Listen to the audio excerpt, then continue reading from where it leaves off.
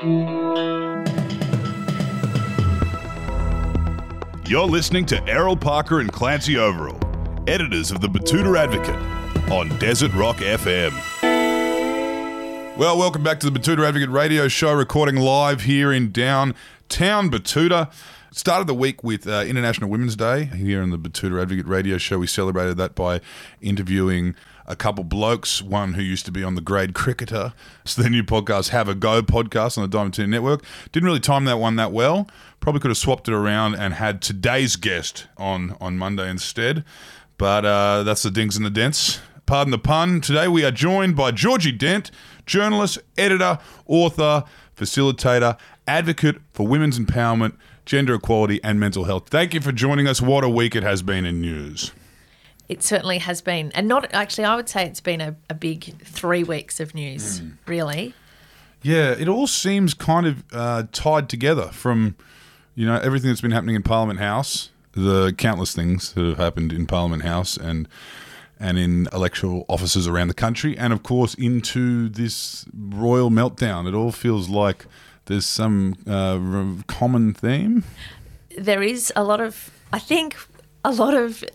scars are being revealed, I think is one way that we could put it. I think that on the 15th of February, which was the day that Samantha Maiden broke the story about the allegations made by Brittany Higgins about having allegedly been raped inside Parliament House, I was actually in Canberra that day for my job with the Parenthood. We were launching a piece of research and that story was printed, and I read it and I was quite genuinely shocked, but I also did think this will just blow over. And then, of course, I didn't realise that Lisa Wilkinson was going to be doing the big interview on the project. I didn't realise that this story would spark something that other stories haven't. And I think I've thought a lot about why that is, and I think Brittany Higgins' determination to keep speaking. So that week in Parliament, I think that the government attempted different ways of sort of deflecting and minimising and trying to sort of ultimately ride the story out without having to do much about it. And the story just kept coming. I have written and worked in the sort of space of gender equality, and I've been talking about the treatment of women for a long time, been writing about violence against women, sexual harassment, but I've never had the number of people that have reached out to me since that Monday. I think everyone is telling their stories, and I think that's why there is this sort of collective anger. But also, and then I think the fact that then the allegations came out about, a cabinet minister being subject to historic allegations, and then again the treatment of that story, and it seeming like the government thought it could ride that out, and it hasn't, because people are not backing down. Women in particular are not willing to back down. It was a story that was quite unique from the start, being that it was an article of that gravity published in a News Corp newspaper, where it was interesting to see the first shots fired really by a News Corp newspaper, which I think heralded the fact that this story was going to change a lot in how the tone of things like this was going to be reported. Yeah, I think that's right. And I think the strength probably of it being Samantha Maiden and being news.com.au meant that, Samantha is pretty well regarded as being a tenacious journalist. She doesn't, I wouldn't have thought, she lies down very easily. Yeah. And I think news.com.au, yes, it is a News Corp owned publication, but it's also very widely read. Yeah. And I think the combination of the story being published there and then Brittany Higgins actually speaking on camera to Lisa Wilkinson on the project that night, I think it got more mainstream media attention. And it's certainly, you can imagine if that it had been in The Guardian, for example, potentially, I think the government would have felt that it was going to be better able to sort of write this off as the grumblings of someone unhappy. I actually also think, though, the fact that it was such a tangible seems like a silly word, but we had a person in front of us who, just a few weeks before she was doing this interview was still working for senior ministers inside the government, and she was explaining what had happened to her. And it wasn't, to contrast it with the situation we've got with the cabinet minister, this is in recent history, and there's a whole lot of people that were involved in a way that cannot be denied because of the workplace in which it happened. Yeah, absolutely. And also almost universal, unlike so many situations like this. The victim blaming came from the top, as Brittany Higgins pointed out herself, but she was the most believed victim amongst the people of all time. If you know what I'm saying, I don't think there was any commentators. There was no, even the commentary on social media it's a pretty sad state of affairs when everyone, even big supporters of the government, can acknowledge that this probably happened. Yeah, and I think that I have actually thought about that a lot, because there's been a lot of women that have come forward over the years and have told horrific stories. And while there's always, I think and hope, there's been a proportion of the population that have definitely believed them, we know that it is almost inevitable that when we're talking about an allegation of rape or sexual violence, that it's almost the first response for a lot of people is, I just don't believe that could happen. Yeah. I mean, I know so many good men, they don't do this stuff. And I think for whatever reason, and I do think it is connected to it happening in that workplace, because Parliament House has got the sort of security that it does. You can't get into that building without being signed in. There's video footage of people. I think that the government, obviously, and the technicalities of this came out, but there was CCTV footage that had these two people together arriving and leaving. It was very clear that someone was unwell. And so I think that there was just not the scope to deny that these circumstances happened, or that these circumstances were different to how someone perceived it in the moment. And I think a lot of it too was compounded by the way that the government responded to it. I mean, how it all came out when the story broke that the Office of the Defence Minister took a bunch of steps to make sure this wasn't going to get out. They made sure that, if you believe what he says, that the Prime Minister was not informed, the Home Affairs Minister was not informed, the Attorney General was not informed. So that, I think, compounds it to the point where it just became completely and utterly unpalatable from people from all walks of life. Yes, and I think my theory on why this particular case and this particular story has evoked the response it is because the federal government's response is emblematic, I think, of the response that so many women have faced or have feared that they would face if they ever reported sexual assault or sexual violence. That the priority would be, how do we manage this PR crisis, not here's a human being in front of us who's telling us that she's been violated. How do we handle her as a human being? We have, these situations where people try to talk for her what Brittany would want, and really, instead of actually just accepting the humanity in front of you and accepting what this person is saying, the federal government has done what a lot of leaders and employers in different industries have done to women for a long time, and that is to sort of question them, to fail to support them, to fail to adequately recognise what's happened for them. How do you, as someone who writes a lot about this stuff and has been involved in gender equality and advocacy for all these kind of things we're speaking about now, when you see such high-powered females behaving the way we've seen, some of the people that Brittany Higgins was depending on? So I think there's a couple of things here. Yeah. I think that it's probably very likely that the Defence Minister, Linda Reynolds, may not return to her position. Yeah. And I do think that from what we know about some of her behaviour, I think absolutely it is questionable whether or not she is a fit and proper person to be in Cabinet. But I also think that it would be very ironic if the only person that loses a senior role in this government is a woman. We're seeing a lot of Mackenzie in this, aren't we? Well, I know, but so this is my issue, is that I think that when you have got such a small representation of women in a leadership group or in any team, they are a product of that culture. And so the question that one of the things that I've said is, okay, so if what we're being told is true, if the Defence Minister, Linda Reynolds, upon discovering that there was this allegation of rape, that federal police were involved, that this had happened in her office, if she didn't tell the Prime Minister, there are two reasons why you wouldn't tell.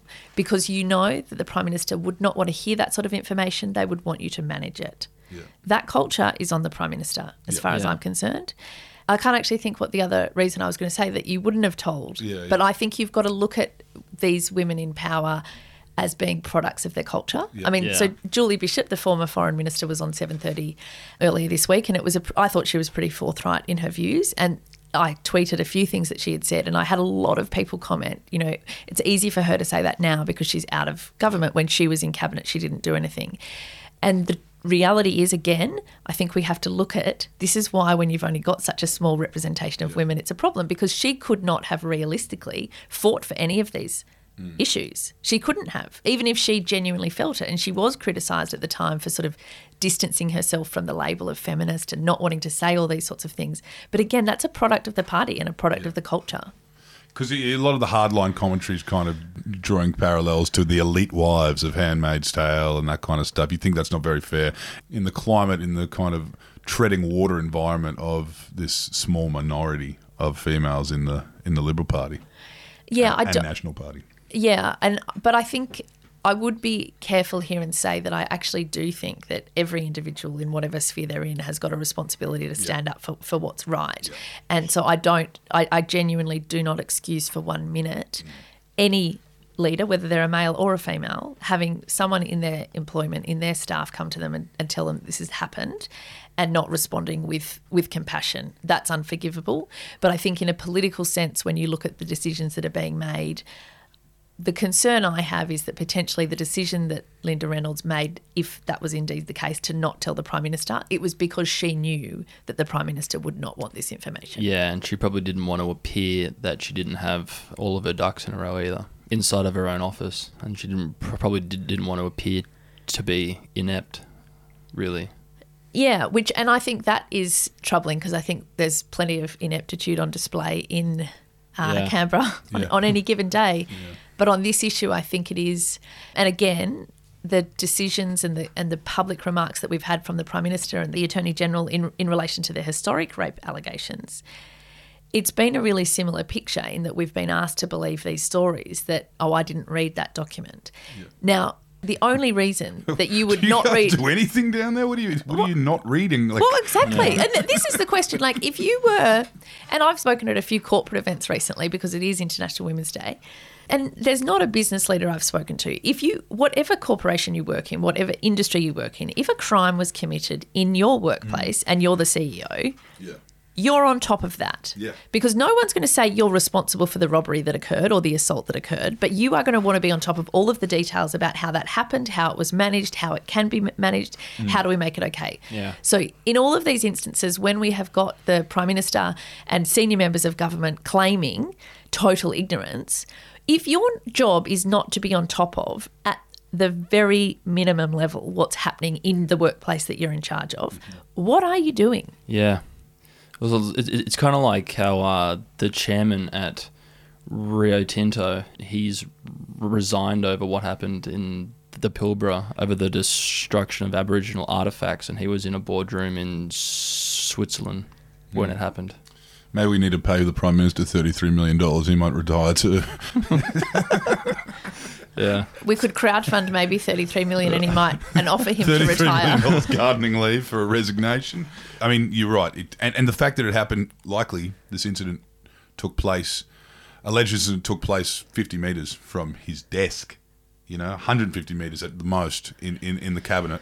So that would say, I mean, if that kind of thing happened in Mitre 10, there would be heads rolling. You know what I mean? If that kind of thing happened on a construction site, if that kind of thing happened in a bar, anywhere. Well, and also, I mean, let's think about recent examples of how other leaders have been treated. Now, the Australia Post CEO was kicked out very quickly for giving a gift that was deemed to look inappropriate, which did look inappropriate until you saw the bonuses that the NBN executives took home, and suddenly the watches looked like literally short change. Yeah. But I think that the Prime Minister has applied a much higher standard to different people around him than he has to himself in the management of these issues, because I just do not believe for 2 minutes that a Prime Minister would not be interested in knowing every detail about an alleged crime that occurred in his building, but also an alleged crime that may have been committed by one of his cabinet ministers that was not just a one-line anonymous tweet or troll on Facebook putting it out there, but was what I'm told is it's a 30-page dossier of diary entries and statements, and yes, it's not admissible in a criminal law case. courtroom, but that's not the only standard that we have for ministers. You know, we want more than just don't be convicted of a crime. Yeah. And for the Prime Minister to have no interest in reading that and to be open about saying he didn't read it is pretty extraordinary, I think. It's also extraordinary, like this is the first time in my memory that I've ever got of someone being pushed into a corner by controversy and they've just been able to tap out and go away for 2 weeks.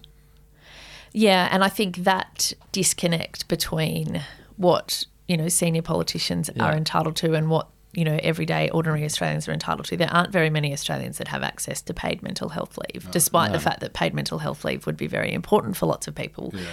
And I think, you know, the other thing is that, you know, we know that as it stands, there's only about the conviction rate for sexual assault in Australia is around 1.5%.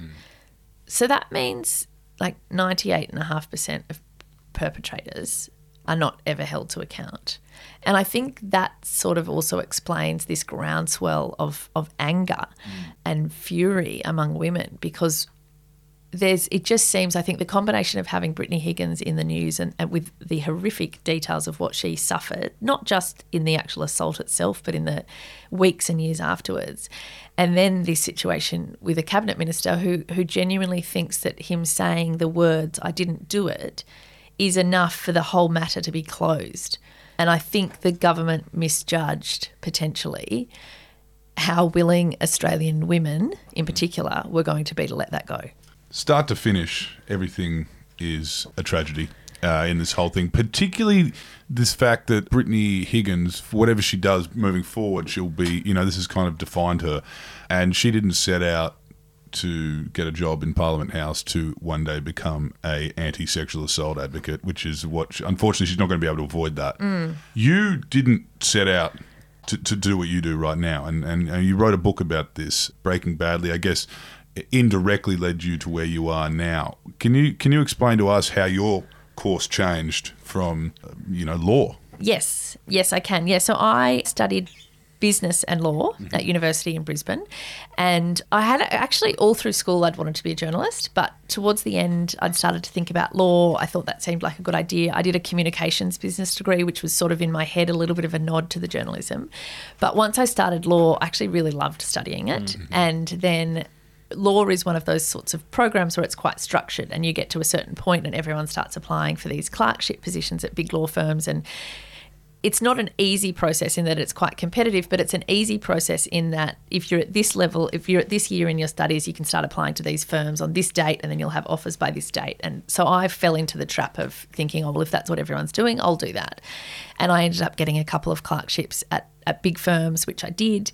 And then I got offered a graduate position with one of them that I had worked for casually for my last year of uni. And I had actually really enjoyed my casual job, but I was moving to Sydney for the big graduate position. And I actually didn't really want to be a commercial lawyer. I didn't, in my heart of hearts, you know, I had that conversation with a lot of people, but I also knew that it was a good job and that it was, why would I turn that down? Because particularly in those years when you're leaving uni, I had lots of friends who finding the first job was really tricky because it's not so easy unless you've done a vocation course. And I just sort of thought, well, I'd be wild to turn this down. So I took it and I started. And the other sort of relevant backstory is that when I was 19, so I was in my second year of uni, I was diagnosed with 2 health conditions. So one of them was endometriosis and the other one was Crohn's disease. Neither of them are pleasant at all. I had to have I had 3 operations for endometriosis within a few weeks of being diagnosed with it. And I found that very confronting because I hated having operations. And also at 19, it just wasn't what I thought I wanted to be doing, and lots of my friends weren't doing it, so I found it quite isolating, I guess. And then I was diagnosed with Crohn's disease, again, very unpleasant, required all sorts of treatments. Also, hadn't heard much about these, like, illnesses. No one really does, especially at that age. No, and actually it is funny because I finished high school in 1999, and so I didn't even have a mobile phone until my first year of uni. Certainly smartphones were another, like a solid decade on later. The internet was around, but it wasn't like it is now. So if issues like anxiety, but also endometriosis, I had never heard about it. I'd literally never heard about it. Now, fortunately, that is quite different now. I think a lot of young women, there's lots more of information out there. But I didn't know what either of these two things were, and neither were very pleasant. And I sort of just set up this coping mechanism, which was I would keep my illnesses in a box on one corner, and then the rest of my life was in a different box, and I would sort of maintain that division. And while I was at uni, I actually was able to do that, because at uni you've got far more flexibility. It's not like a 9-to-5 job where you're there the whole time. And so I was able to kind of manage my illness and my study and do well enough to get these clerkships. But when I moved down to Sydney and started working full-time, I got really sick. So I was really unwell. I was really thin. I just felt horrendous, but I was mortified that I felt horrendous, and I was really determined that I would just pretend that I didn't feel terrible. And really, I did that for about 18 months before I fell apart, and I literally fell apart. I fell over one night in my office with this sort of vertigo spell. It felt a bit like there'd been an earthquake, but no one else had felt it. And that was the start of 4 months of being unable really to function properly. I had this horrendous vertigo. I wasn't steady on my feet. I had headaches. I felt nauseous all the time. I just felt dreadful. And I ended up having to move back home to my parents in Lismore. So at that stage I was living with my boyfriend. We shared like a tiny, tiny apartment that was about 25 square metres. And he couldn't look after me full time because he was studying at uni as well as working. And so I moved home to my parents and spent this awful 4 months thinking that I would never get off the couch and that my whole life would be spent on the sofa. And I do love my parents, but I did not sort of have the sofa in mind for like my full future. No. And saw lots of doctors, saw lots of alternative health practitioners, saw everyone. No one could tell us what was happening until finally a physician who was over 70 said to me, what you're experiencing is real. It's not in your head, which is what I had started to imagine, because we were seeing all these doctors. I was seeing neurologists and ear, nose and throat people and GPs. No one could tell me what was wrong. Couple Lismore witch doctors too. I'm guessing 100%. Oh, look, we did the full spectrum. There was the diets that we tried. Like I tried anything and nothing helped. And then finally this gorgeous specialist said to me, who was a classic old school physician, which is a doctor that kind of looks at the whole body, and he just said, look, Georgie, what you're experiencing is real, but I think it's actually stress that's causing this, and I think we probably need to have a discussion about you going on medication for anxiety. I think you should see a psychiatrist, and I think you should be admitted into psychiatric care. Now, the fact that when he said those words, my immediate response was relief was a pretty solid indication to me that what he said was exactly right, because I just needed help. I was in such a bad place. I wasn't well when this 4 months kicked off, and then I spent 4 months just getting worse and worse and worse because I was terrified of what was going on, and I did have untreated anxiety, rampant anxiety. And so I went to a psychiatric hospital, I started medication, and I sort of embarked on a really intensive therapy session for a couple of weeks, which was the best thing that could have ever happened to me at that point. So what I experienced was awful, and I would not recommend it to anyone. But for me, crashing into rock bottom gave me perspective about my options that I don't think anything else could. And so it was when I was there that I realised that I didn't actually want to be a commercial lawyer. And I didn't have a nervous breakdown just because I worked in corporate law, but corporate law, working really, really long hours in a competitive environment, it certainly probably accelerated my demise. Yeah. And I didn't even enjoy it. It wasn't even my dream. I don't even know whose dream it was, but on paper it looked good. And I was concerned with doing good things. I like being a good person. Well, I like ticks. Also being closeted with, these illnesses that you'd kind of been diagnosed with leading into all of that. Yeah, and actually this was probably one of the kind of light bulb. I had a lot of light bulb moments when I was in rehab, but I think that I had really internalised this message that because I had illness, I was really deficient. And so having Crohn's was sort of almost like a character flaw. Yeah. And same with endometriosis. And I was kind of overcompensating for that in thinking, well, if I do well enough, it won't matter. And then what I actually realised when I was in rehab, and I actually sort of stepped back and you start talking to people about the stuff around you and they ask questions and you think, oh my gosh, maybe I'm actually more resilient because I have these illnesses and still manage to do these things, not less resilient, because it is actually something that I cope with and I manage. I mean, obviously I didn't do a very good job of it when I landed in rehab, but I certainly had over those years, and it changed my perspective. And I still now, like, my body is just hilariously broken.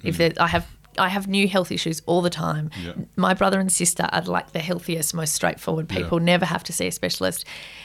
But I also, in rehab, I just came to grips with the fact that I am the way that I am in good and bad ways. And it's the same a bit with anxiety. Obviously, I still have stayed on medication, and for me that makes life a lot easier than not being on medication. And I did have therapy for a long time, and I do now. If something's going wrong or I'm not feeling great, I will always go back and see someone. I get the oil checked. Yep. Yeah, and I realised that I didn't realise that anxiety was a thing. Yeah. And I didn't realise that it was a thing that was ruining my life. Yeah, yeah. I mean, from the illnesses you've mentioned here that you've been diagnosed with, all three kind of have a stigma around them too, at least the Crohn's and the endometriosis. There's a lot of hush around them. And then, of course, into mental illness, which is in a similar, as the title of your book says, that makes for breaking badly when it all kind of ends up in a pressure cooker environment. Yes, and I mean, that was really what hit me when I got to rehab, was that suddenly I realised, there was a part of me that was like, how have I landed in a psychiatric hospital? I'm such a nerd. I do all the right things. I haven't ever abused, illegal substances. How am I getting admitted to rehab? But the more I actually sat and spoke with professionals and really started looking at it differently, I was like, I actually am surprised it took me that long to have a nervous breakdown.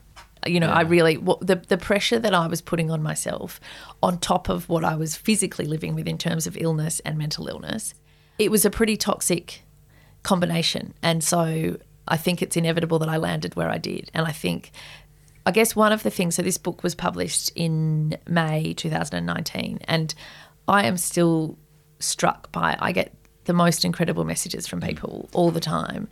When I was having that horrendous time, I honestly thought, not in an egomaniacal way, but I honestly thought I was the only person that had broken like this, and that was so, and I am incredibly privileged, which I've always known. I was, my parents were very comfortable. They gave us an amazing opportunity. I knew how lucky I was, and I thought it wasn't really fair for me to break when there are children out there or teenagers or young adults out there who've had actual trauma in their life.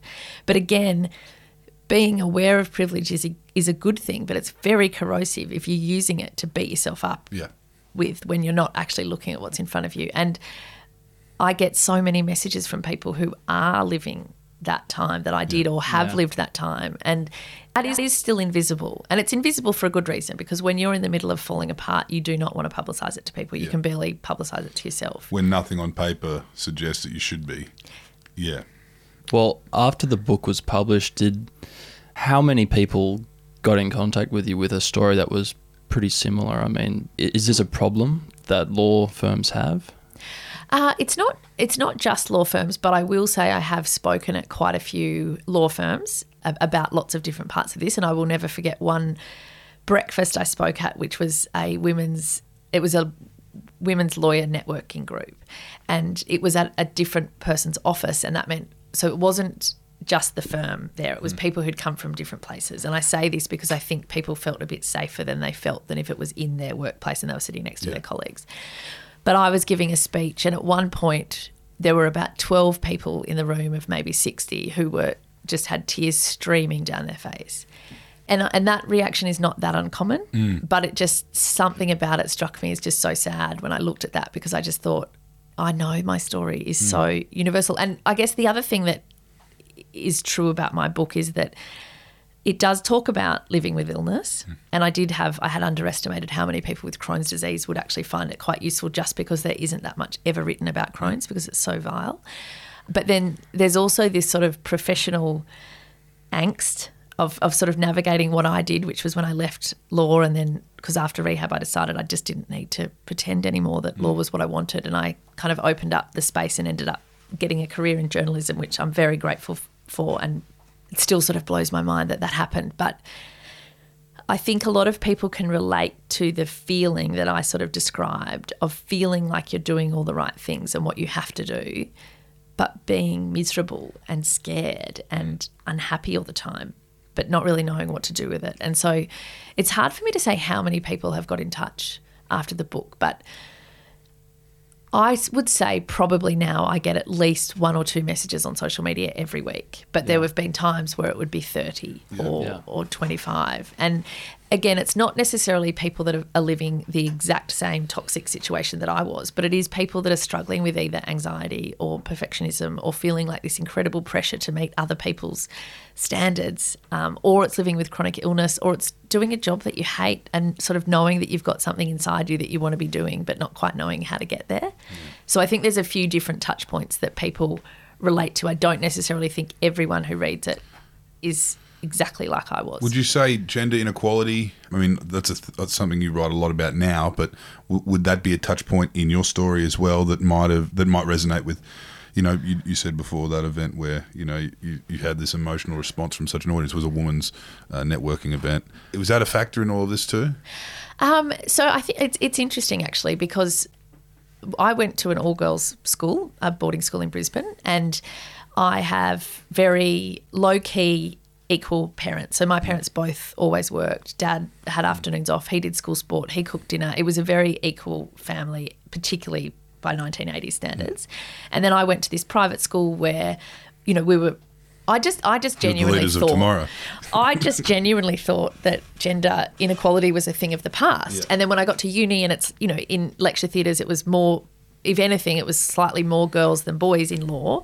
And then I just genuinely, so gender absolutely was not on my radar until after my breakdown, and I actually became a business journalist, and that was when I started interrogating the sort of figures, and I was like, oh my goodness, this is absolutely horrendous. But in the book I do talk about the fact that the journey, I suppose, that I went on when I started working as a journalist and started thinking about these issues, but then also when my husband and I had our first child, and then you suddenly thrust into this other world where, all of a sudden people think that, they think he was a hero for keeping our child alive for an hour and a half on a Sunday morning, whereas, mothers can't do anything right. We were both quite shocked, I think, by the projections of other people on us. Like, we were equally incompetent at nurturing a newborn baby. We were learning as we went.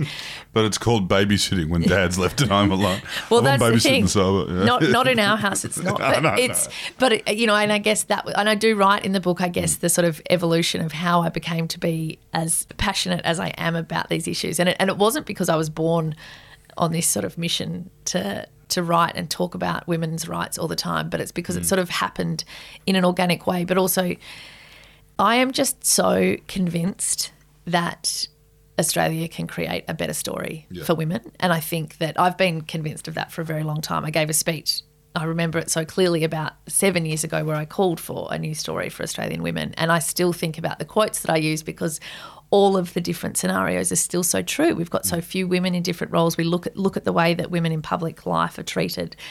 And I just know it can be better. Yeah, this last week hasn't really been good in terms of those points. In fact, it does at times feel like a backward slide. Yes and no. So it absolutely feels like things are horrendous for women in this country. But what I would say is that things aren't actually more horrendous right now than they were 3 weeks ago or 6 weeks ago or 3 months ago. But there are more people, I think, that are opening their eyes to the true horror of it for the first time. And so for a lot of people, it might feel like this is horrendous. I cannot believe this is happening. Whereas for women, it feels like finally we're getting enough people listening. The lid's been torn open, yeah. Yeah, and to see, and I mean, again, so this would be something I did I did the drum on ABC last Wednesday night, and I've never had, I think I probably had 8 emails from middle-aged men who I've never met before, who wrote and said, I watched tonight, or I've been reading the news, I just cannot believe how much I thought this was not a problem, and or, messages to that effect. And that fills me with hope. Not because I think men are the solution to this problem. I think they're certainly part of the solution to this problem. But I think, to me, that really indicates that the conversation is shifting in a way that it's not just women getting in touch with me after the drum to say, I've been hurt too, which is what you always get, which is heartbreaking. Yeah. it's a man saying, I had no idea people got hurt like this. Yeah. Well, tell us what's happening in the immediate future that you might be directly involved in. Yes, well, so this is one of the other things that's filling me with hope, because last weekend, a woman, 2 weekends ago now, but it was in the aftermath of the historic allegations coming forward about, a cabinet minister allegedly having raped a 16-year-old girl. And we didn't know at this point who the cabinet minister was. It wasn't publicly known.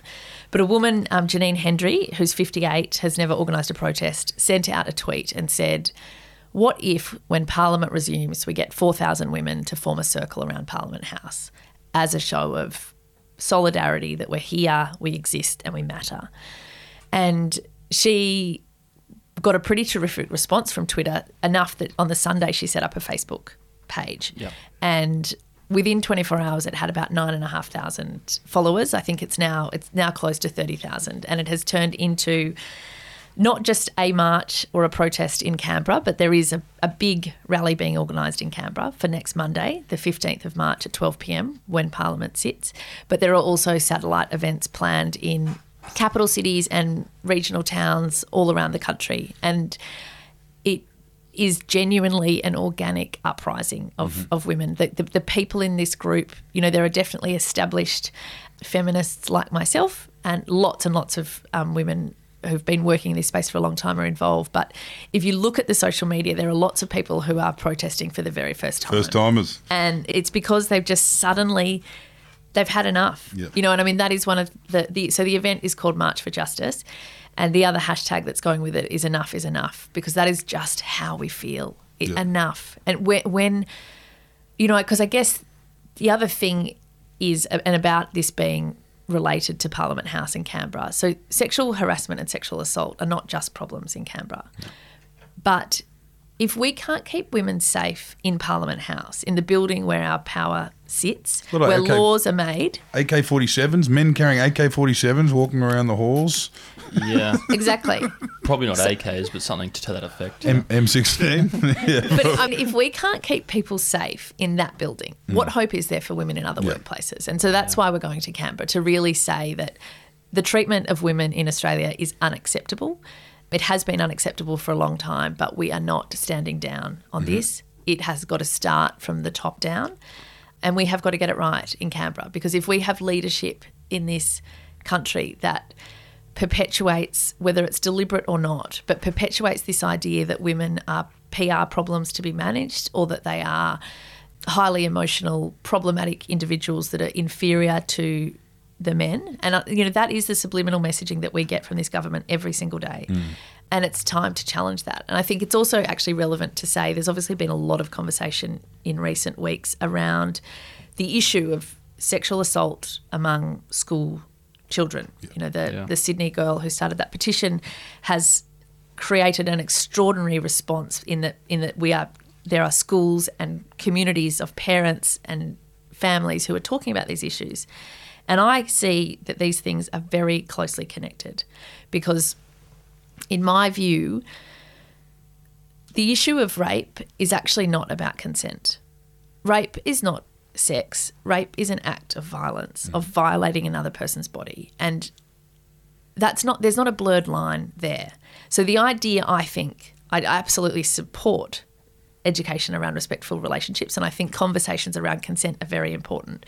But I also think we've got to be really realistic about how gender inequality creates a culture in which men believe that they are entitled to violate another person's body as their sort of right. And my view is that we cannot have the leadership we've got in Canberra right now giving the message that it is giving about how little it values women, and expect teenage boys to be treating women with the respect they deserve.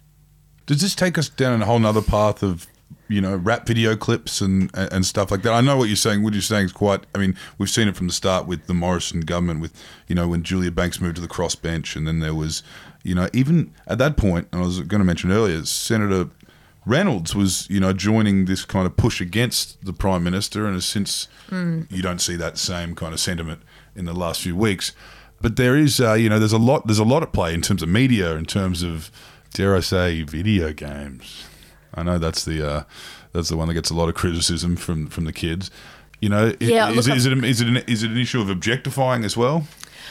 I think objectifying women is definitely an issue, but I also think that the objectification of women is much easier to do in a way that's harmful when the culture supports men as dominant and men as superior. And that is what our culture does support. And it's not the way that it has to be. There are other countries where there is a smaller gap between the genders. And, you know, contrary to what some people might think, that hasn't been the end of humanity. And it certainly hasn't been the end of men and women having positive, respectful relationships in workplaces and in homes and behind closed doors. You know, it's not impossible to imagine how we increase the respect of girls and women in this country. But no one has ever made any inroads at closing the gap between men and women accidentally. Yeah. It only happens when you are committed and deliberate.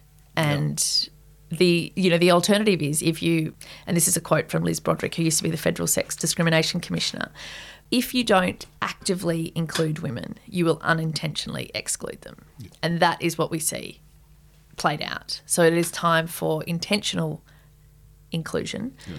And I'm going to be marching in Canberra, and I will be demanding that. And dare I say, there will be thousands and thousands of women and men marching not just in Canberra but around the country.